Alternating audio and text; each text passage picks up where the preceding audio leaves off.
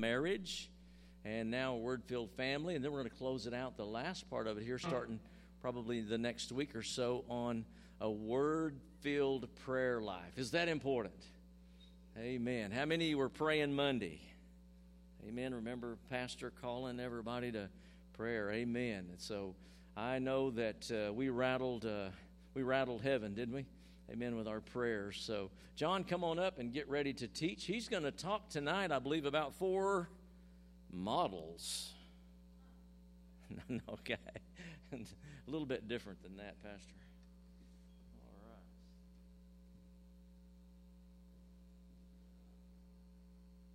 Welcome, everybody. Thank you, Pastor, for worship time.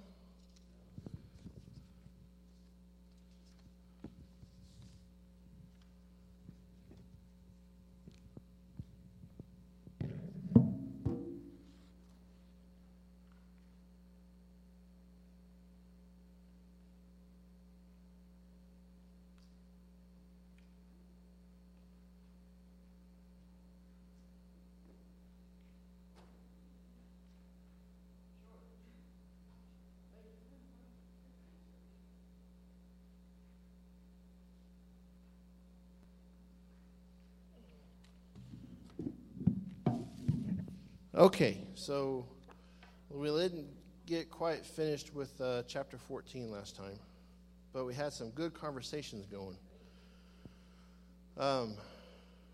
So we will pick up, it's the last question, question 6 on page 237, where it talks about flee the danger of corrupt communication.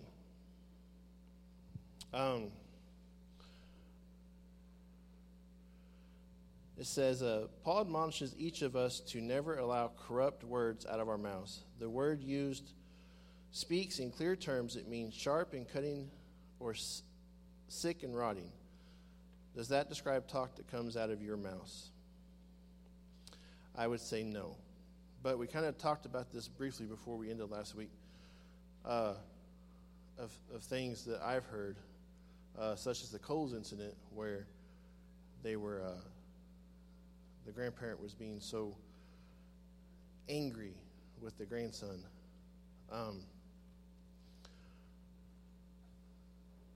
And that's not the way a godly parent handles situations. Sometimes words slip. Sometimes anger or flesh comes up in the beginning of a situation.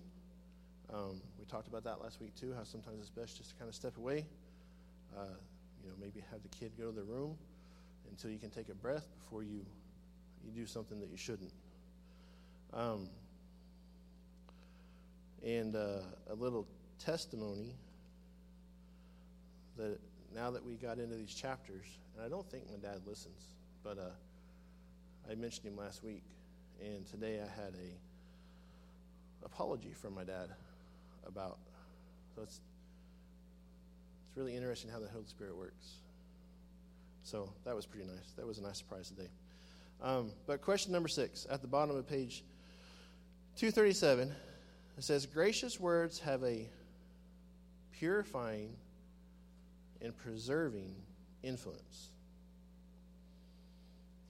on all those around us when salted with grace by the Holy Spirit. It says, pursue grace-filled communication with everyone, not just your kids. And then it says, flee the dangers of perfection. This was I wouldn't say a big problem. How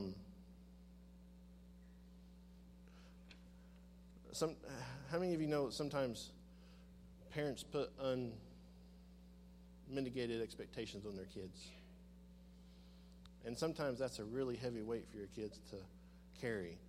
And sometimes they don't have a good way of verbalizing until there's just kind of a breakdown. So that's a mistake I made with my daughter, and I love her to pieces. She's doing good. I wish she could be here, but there was a lot of ups and downs, as I think in any parent-child relationship. there's a lot of, I could have done that situation better. And the same thing goes with the child. I could have listened to mom and dad instead of going out and doing this, even though I knew it was not the right thing to do. But in all things, like I said before, handle it with grace. And try not to put undue perfection on your kids that they're going to live up to or be something that you have set for them in your mind that they can't live up to. On page 238, it says, we do not give as men, we do not dare give into sensual temptations, even for a fleeting peek at online pictures, a lustful glance at immodest women, a quick look at a magazine, a moment on the movie channel, or a secret meeting with a woman. We must say no. We must flee. And we must never look back. It's a particular area of weakness in a lot of men.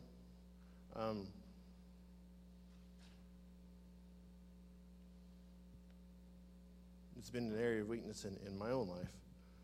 And it's something that's really hard to overcome.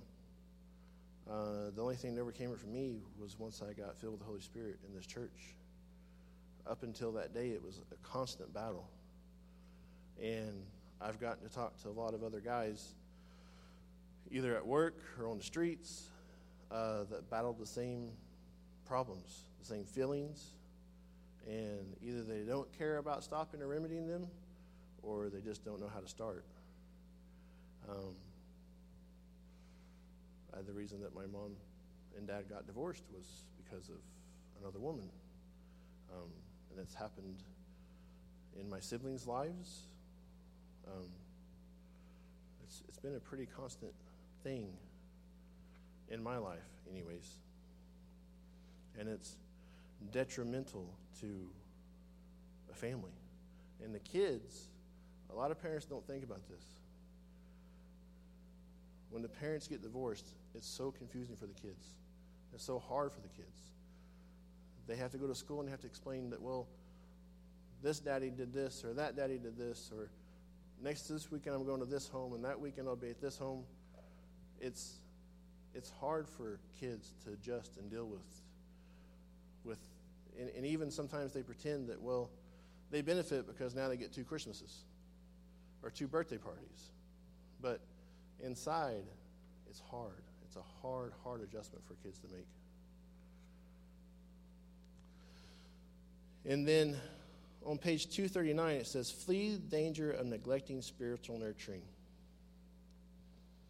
That is an important one. I'm glad that the chapter ends on that.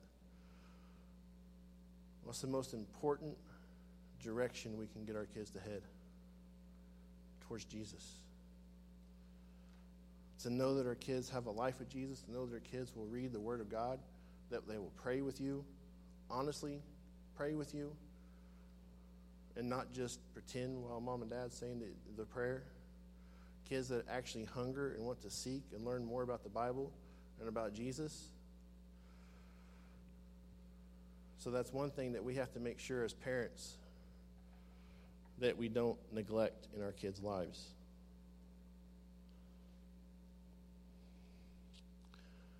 And that is the end of 14. So now we're going to 15 and the models that Pastor was talking about. And question number 1 on page 243 says the ultimate goal of word-filled parenting is to lead our families to love God. And the answer is to lead our families.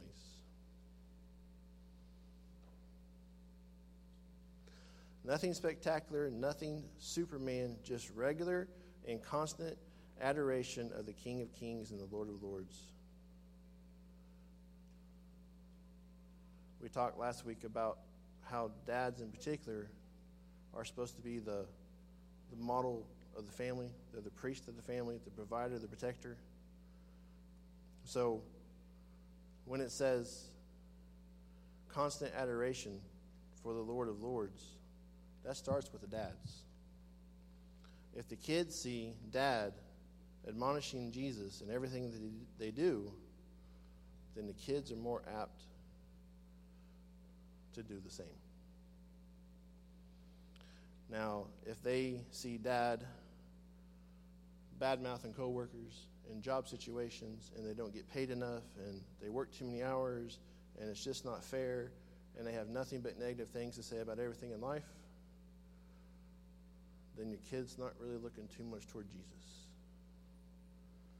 So the things that we do, the way we act, the words we say are very important to our kids. We have to be the example, and we are the leader of the house. So it says it's wonderful that our perfect God does not expect perfection from us. How true is that? Because none of us would be able to live up to it. And even when we fail at times, we get to start over again and again through the cleansing of forgiveness. Each and every day thus becomes his gift of a marvelous new beginning. How many get up every morning and thank Jesus for another day?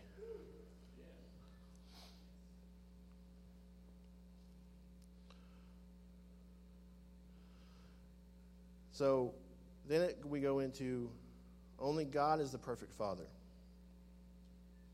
Something that we could never be. Parenting's hard. I'm sure, yes. Parenting is very hard. You don't ever know as much as you want to pour into your kids and as much as you do. Sometimes you don't know the direction in which your kids are going to go. And even yourself, when things come up in life, hardships arise, maybe a spouse passes away and you're left to be a single parent. I mean, it's very hard. But we have a perfect Father that we can go to anytime and who is always by our side. So a perfect Father would be one who knows everything about you and still loves you.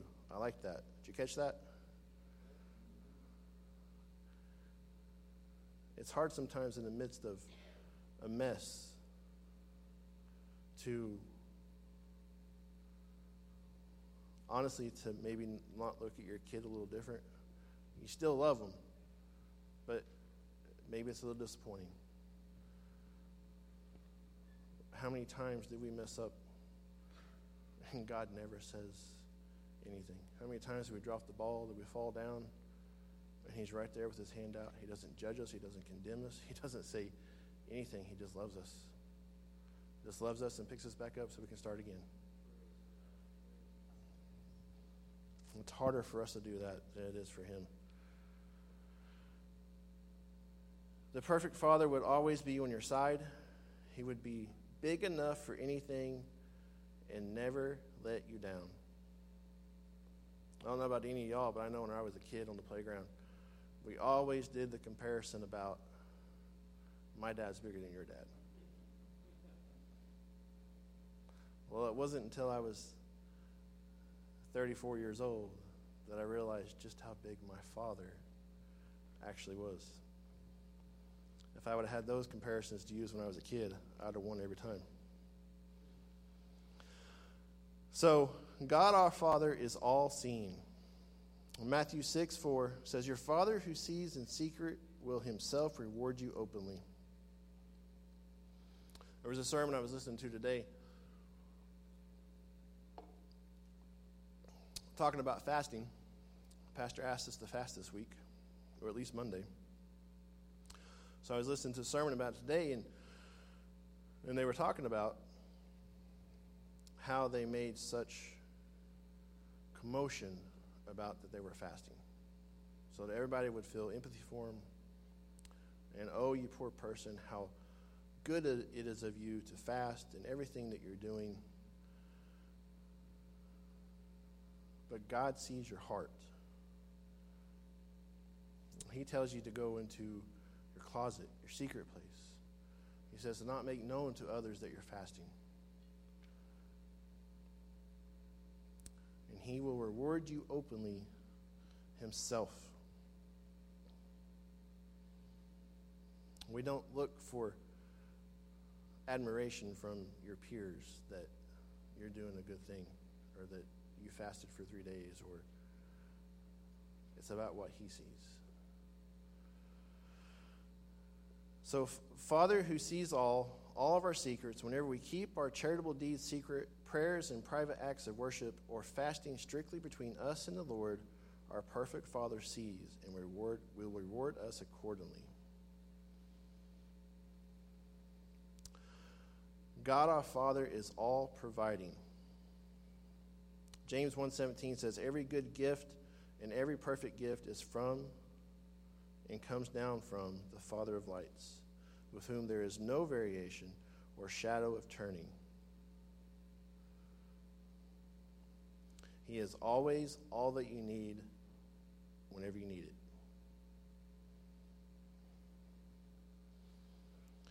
God our Father is all powerful. Furthermore, we have had human fathers who corrected, and we paid them respect. Shall we not much more readily be in subjection to the Father of spirits and life?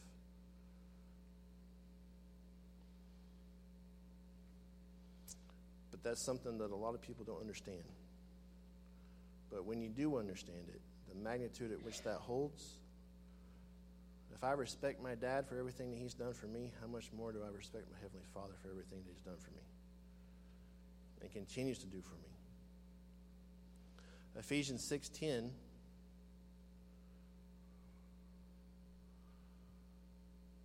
Finally, my brethren, be strong in the Lord and in the power of his might.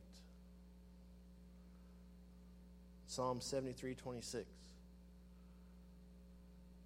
My flesh and my heart failed, but God is the strength of my heart and my portion forever.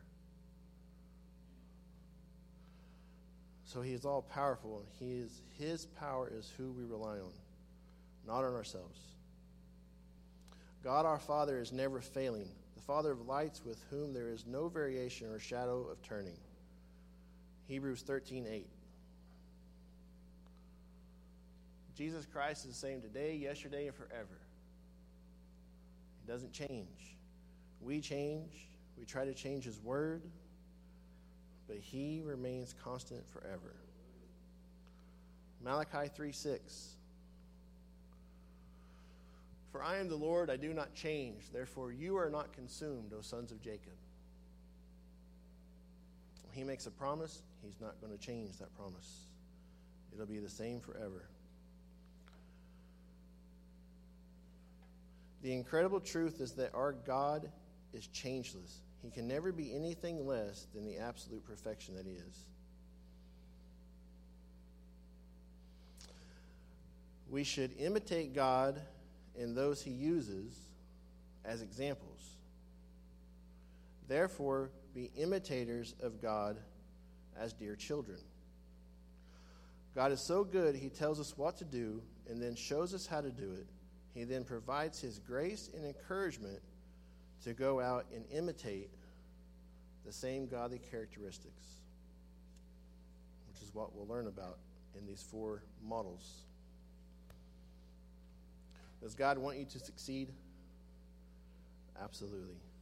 He sets the groundwork, he gives examples, he gives know-how for you to succeed, especially in anything that he's called you to do. So, the first model is Job. How many of you like to read the book of Job? It's a really good book. Kara says she don't. Possibly the oldest book, and which is the question number 2. The book of Job is perhaps the oldest book in the world. So here are the characteristics of Job on page 246. The first one is that Job prayed for his children's activities. If you look at Job 1:5. So it was when the days of feasting had run their course that Job would send and sanctify them. And he would rise early in the morning and offer burnt offerings according to the number of them all. For Job said, it may be that my sons have sinned and cursed God in their hearts. This Job did regularly. I'm sure everyone in here prays for their kids daily, if not multiple times a day.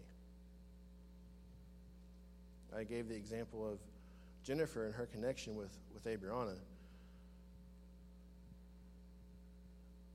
She knows when, and a lot of times when she gets that, she'll pray, and then she gets a phone call and just confirms what she was wanting to pray about. I know we'd be going to bed sometimes, and she'll just out of the blue, she'll be like, pray for this for Abriana. So, prayer for your kids is extremely important. Sometimes they don't know how to pray for themselves. And thankfully, we no longer have to offer burnt sacrifices. We can just go straight to the source. Number 2, Job prayed for his children's purity. Job prayerfully sought the personal consecration of his children. This speaks as his highly priestly role as the head of his family. He went to God seeking their purity before the Lord. As fathers, we should tell them when they are out of line, immodest, heading towards sin, and so on. Word-filled men will know the spiritual status of their children and be prayerfully caring about their growth towards Christ-likeness. Is that important? I think so. I think it's very important for a father to be connected with his kids. And I think that's part of why when your kids move out, you miss them in a different way. Not like they went away for a church camp or something, but like you give them to the Lord, but yet you still miss that knowing everything they're doing, being involved in every part of their life. It's just they grow up, and that you miss that. I miss that anyways. I don't know. I'm a softie, though. I miss my kid.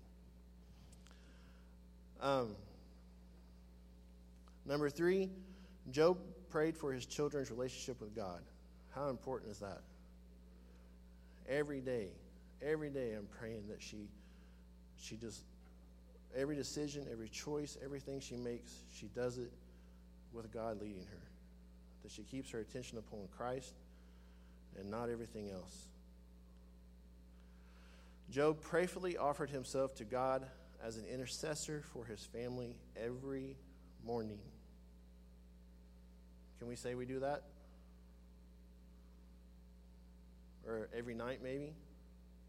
I know Angie's an intercessor. She prays for a lot of stuff. Number 4, Job prayed for his children's hearts. Job prayerfully looked at his family from God's perspective. This godly dad was so vitally concerned about his children's inner spiritual lives that he cried out to God for them. Job kept himself aware of the constant pressures of the world, the flesh and the devil. He wanted pure children, a holy family, and strong worshipers of God Almighty. Do you compassionately look at your children as they will become, or only at their present immaturity? That's a good question. I underline that one. Because I know, I'm sure that my mom did it with me. I'm sure other parents have done it, but your kids get in such a mess that you really wonder if they're going to turn around and come out of it. So, do we as parents, do we just look at the situation that our kids are stuck in? Or do we look and pray at what God is going to deliver them out of? I've learned to not look at the situation they're in, but to keep praying and seeing what God is going to make of them. It's kind of like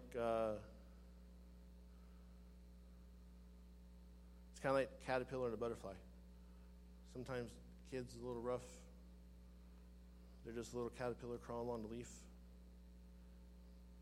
But when they finally yield to God and all the prayers that parents give, and they go into that cocoon period and they come out and they're a beautiful butterfly.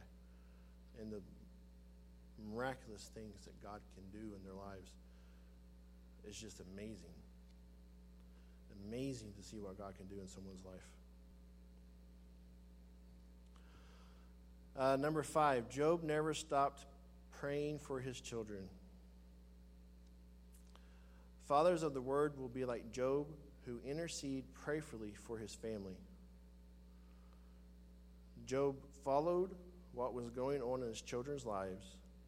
Job cared about their personal lives being consecrated.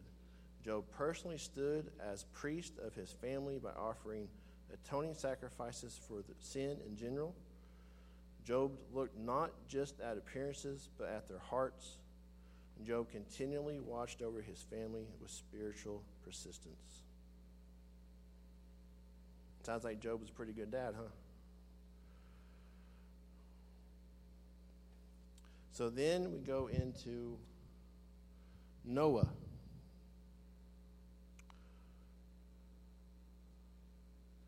Noah, who had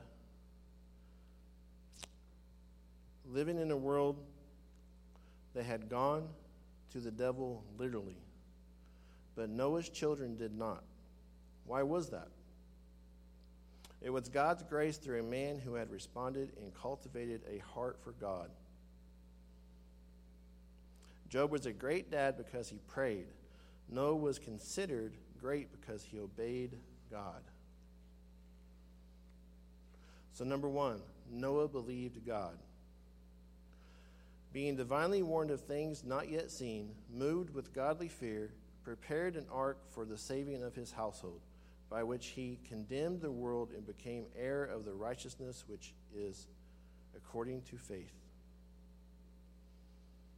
Question number 3. The character of Noah's life is one word: obedience. He was obedient to God. The character of Noah's whole life is summed up with just one word: obedience. Even though the world had never seen anything close to a flood, Noah chose to believe God by faith and spent, it says 120 years, but if you look in the Bible, it doesn't really specify the length of time. But he spent a considerable amount of time carrying out the instructions to build the ark. And then Noah stayed in touch with God. Number 2. Noah kept in spiritual contact with God and listened to him. This association led to the spiritual perception of God's will for his family, allowed his family to be saved, and for him and his family to be the ones called to build the ark and the ones saved out of the flood. And number 3, Noah obeyed God. In all things that God told Noah, he without question obeyed. In the form of not understanding and the daunting task that laid ahead of him, Noah didn't question, he responded. He didn't ask how or why, he just acted. With his faith in God, that God would do what he said. And number 4, Noah led his family. Because of his constant integrity both in the world and at home, Noah's family went along with his project, even though it meant standing alone in the whole world. So I asked myself this question: would your family be willing to pay such a price because of your life's testimony? Does your family believe the way that you believe? Have you led them to believe that? that if you were called to do something crazy, like stand out in front of everybody and build an ark and get ridiculed and spit on every day, and your family mocked, would they have the same faith to stand behind you in that?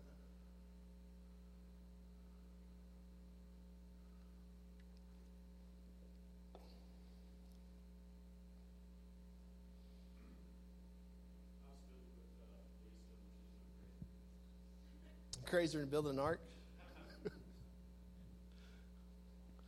See, and that's important. I know we laugh, but it's really serious. Husband and wives, families and kids can be on different wavelengths. Spiritually can be completely different. I know me and Jennifer, since we got saved, we both got saved about the same time. Things sometimes seems to happen more rapidly to me. Like, I don't know how to explain it. I'm sure somebody can relate, but it's like I'm being tested faster. It's like different things are coming up faster in my life to see if I'm true, if I'm faithful. It's just things seem to progress fast for me. And Jennifer, I'll be spiritually somewhere, and I'll be wanting to talk to her about something, and I'm really, really like this is serious business, and she's not there. So it's hard to communicate. So a month, 2 months later, now she's on the same page. And now it's exciting that we can share it and talk about it, and we can build upon it. So it's very important that your family supports you. And as a word-filled, praying, godly man, your family should support you and be behind you 100%.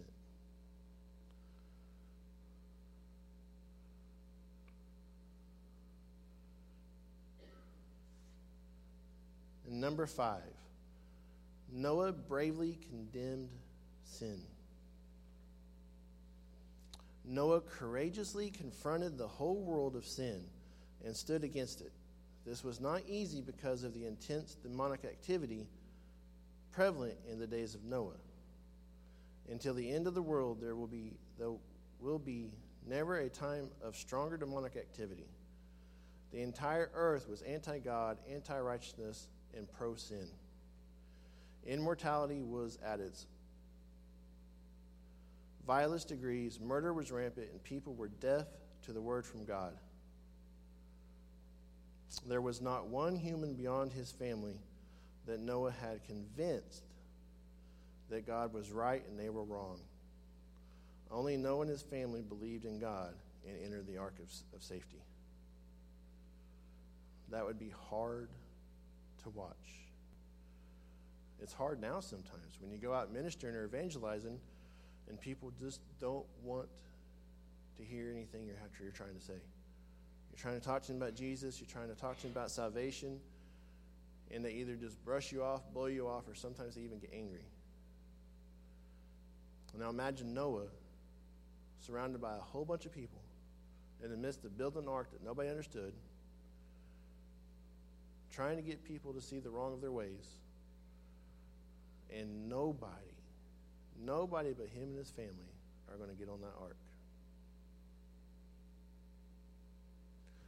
I know from doing different things in ministry, Pastor and I have talked about it many times, like sometimes you just want to shake them. You just want to shake them and tell them, that the choices you're making are leading to death. But you can't force something on them. You can't make them listen. You can't. And it breaks your heart sometimes. But that is what we do. We don't stop trying. Number 6, Noah lived according to faith.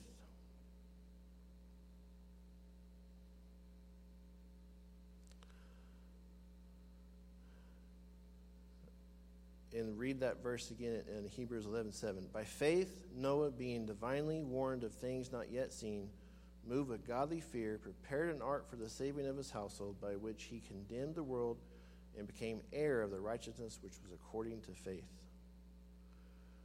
It was by faith that we talked about just a little bit earlier that Noah did the things he did. He stood in the face of persecution and without question or hesitation did everything God asked him to do.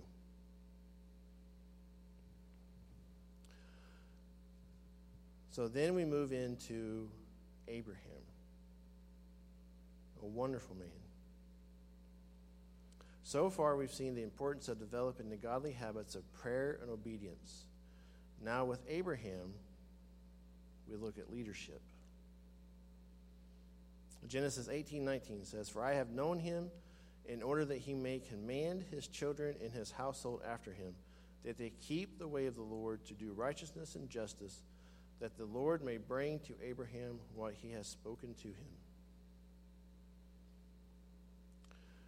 After him in Genesis 18:19 implies that Abraham's family was deeply impacted by his example. So we see that God chose Abraham to command his family.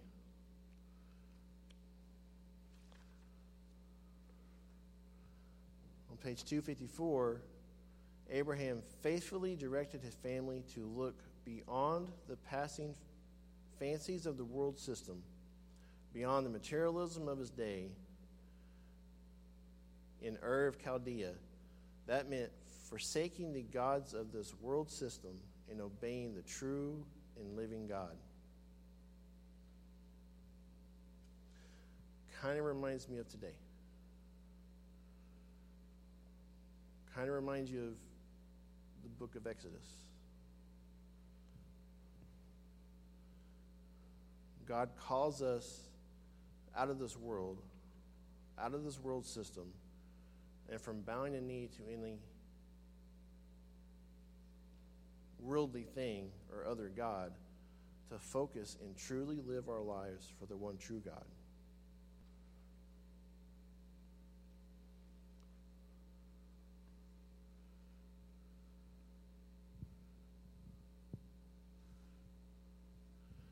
And question number 4 was on page 253. Leadership. Abraham set the direction of his family. Direction is the answer.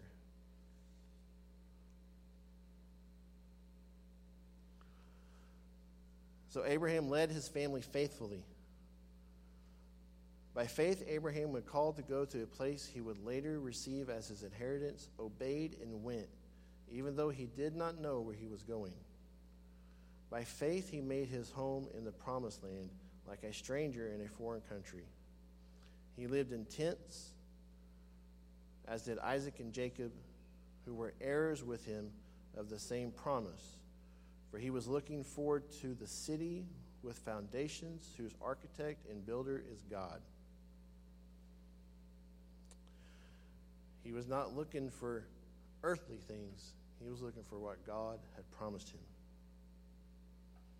Whenever God said to go, Abraham went. When told to leave it all, he did so by giving up materialism.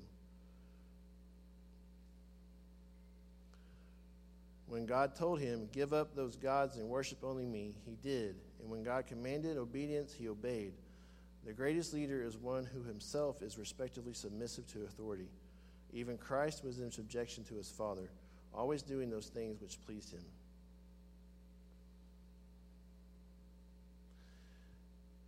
On page 255, Abraham led his family to focus on the eternal. Rather than putting down physical roots wherever they went, they dwelled in tents.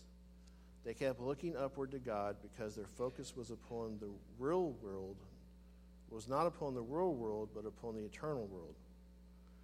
In the world system, many believe in equilateralism, that all should be equal political, social, and economic. But God's view is equal worth, not equal roles. Still others hold the revelation believing that there is no absolutes. Yet God is the God of absolutes. There are those who exploit others to get all they can, the please me nows. And millions upon millions have fallen prey to materialism, believing that life consists in the multitude quality and possession of things and privileges. Beyond those vain and empty philosophies, there are still many gods to give up.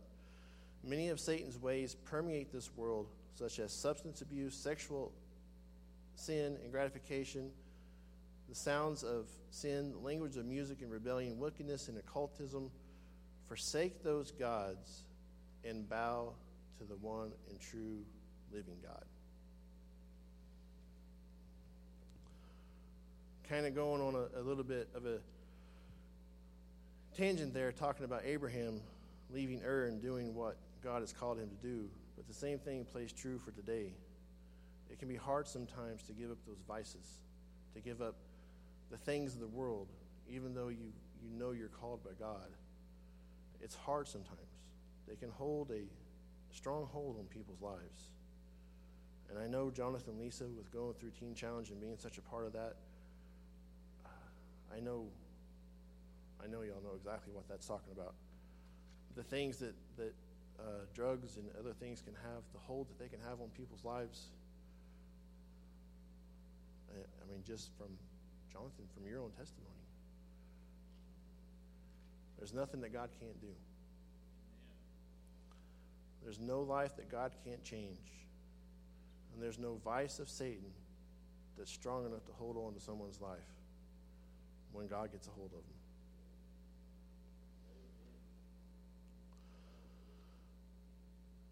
So God's design is to leave the quest for things and start seeking for only that which has eternal value.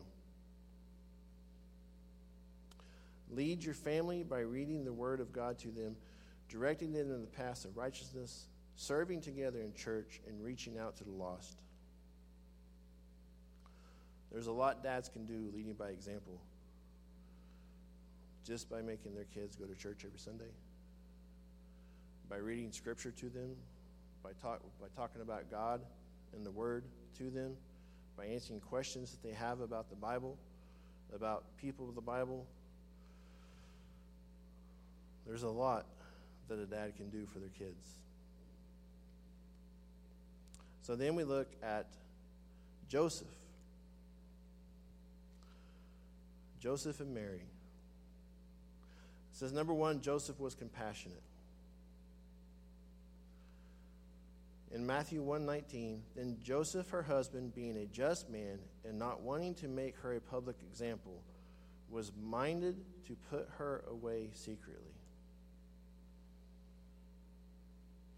According to Jewish law, a betrothed couple, and this is question number 5, was viewed as if already married, even though not yet physically intimate.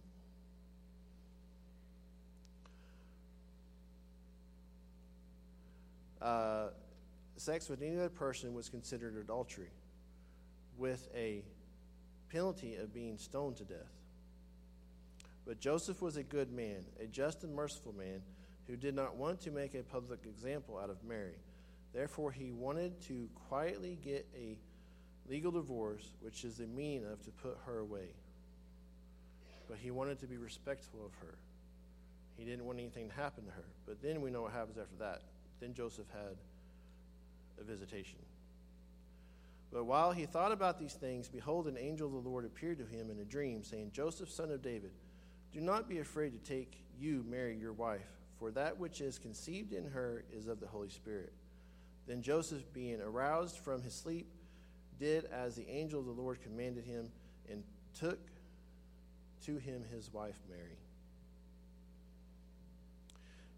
Everyone knew Mary was expecting, but unmarried, that was a looming death penalty. Joseph listened to God by immediately obeying his command to marry Mary. Joseph demonstrated love. Now when they had departed, behold, an angel of the Lord appeared to Joseph in a dream, saying, Arise, take the young child and his mother to flee to Egypt, and stay there until I bring you word, for Herod will seek the young child to destroy him. When he arose, he took the young child and his mother Mary by night and departed for Egypt, and was there until the death of Herod. So out of love and the safety and protection of his family, Joseph packed up and took off on a long and treacherous trip to Egypt. Joseph listened to God, and because of love, he made the trip. Joseph demonstrated love for his family. Godly dads like Joseph demonstrate love for their family by not just feeling love, but following through with actions. They do things for their family. And that is very true. Dads will go out of their way to make sure their family has what they need. That's part of being a dad. You take care of your family. Joseph kept in touch with God. Now when Herod was dead, behold, an angel of the Lord appeared in a dream to Joseph in Egypt, saying, Arise, take the young child and his mother, and go to the land of Israel. Many dads, many people, pray to God when faced with a family crisis.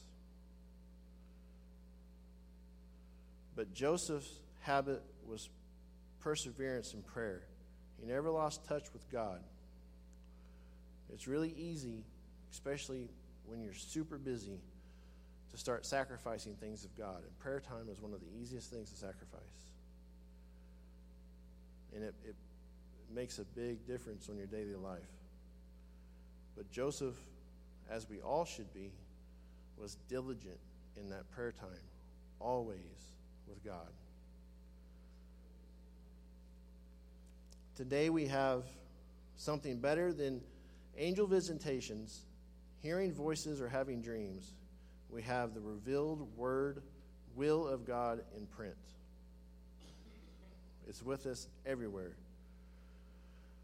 Are you searching for answers from God's word? Does your hunger for his truths direct you? Do you stay in touch with God through prayer and his precious word?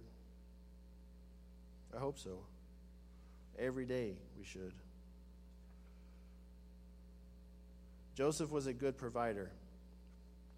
But when he heard that Archelaus was reigning over Judah instead of his father Herod, he was afraid to go there. And being warned by God in a dream, he turned aside into the region of Galilee, and he came and dwelt in a city called Nazareth. Now Nazareth was a small town, probably 400 people or less. It was very difficult to make money as a carpenter there. And though it was never easy, Joseph persevered in working hard to provide for his family. But after Christ was the age of 12, we never hear about Joseph again. He most likely died in the silent years. Jesus probably took over the carpentry business at that point.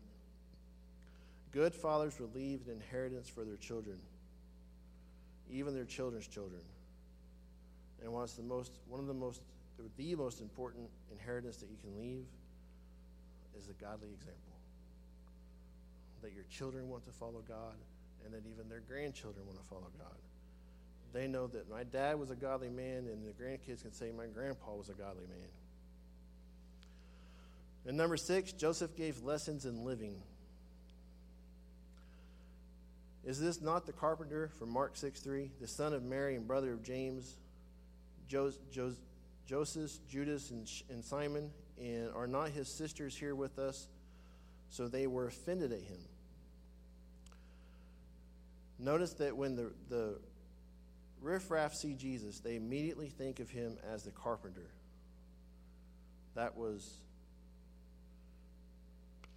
the son of a carpenter.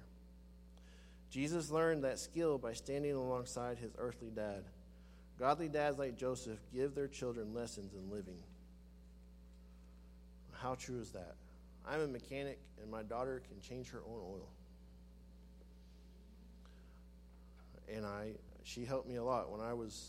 Before I got healed from my knees, she was my my shop hand. All I had to do was tell her what to do, and she did all the work. She was a very, very big help.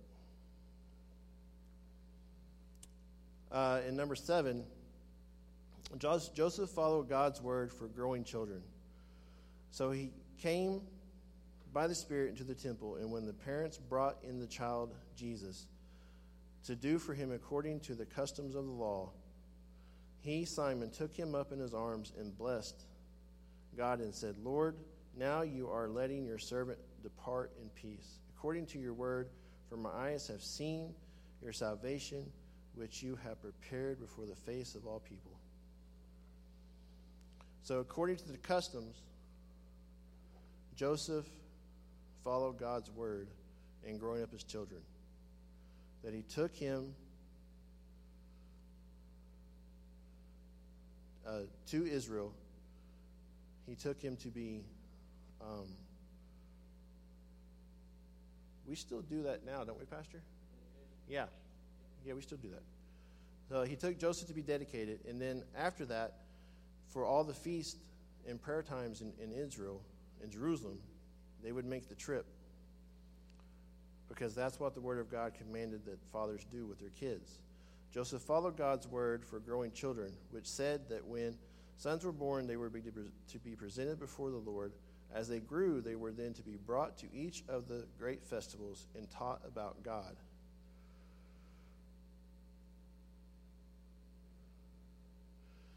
To be truly effective, we must reinforce scriptural child training with power, word-filled prayer.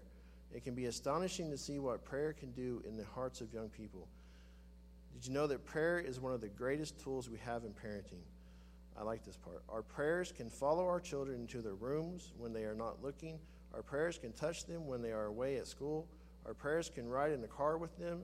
By prayer, we can ask God to be real to them wherever they are, and can be requesting, entertaining, petitioning, and supplicating before God to touch their hearts and lives.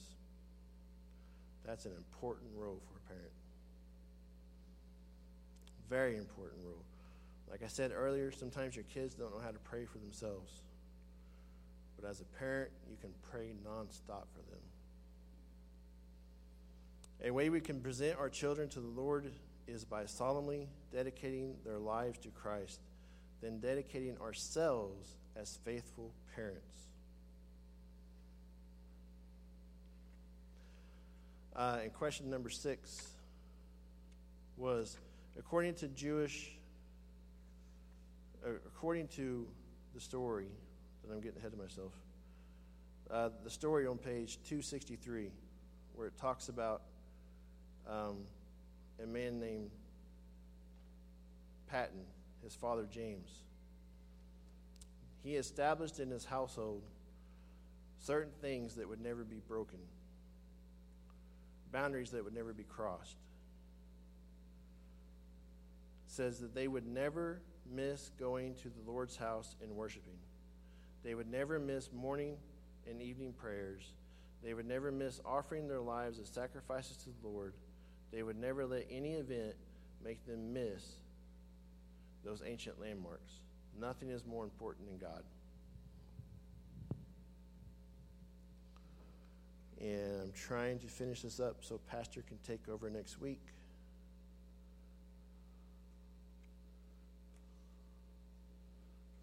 Not next week. Well, let me finish this up for tonight. The other last important thing that we can do as dads is to lead our families in worship. His parents went to Jerusalem every year at the feast of the Passover. Joseph was a worshiper. He didn't send Mary. He didn't send Mary with the relatives, nor did he say, why don't you guys just go and leave me here? Joseph was at the forefront of leading his family in worship to God.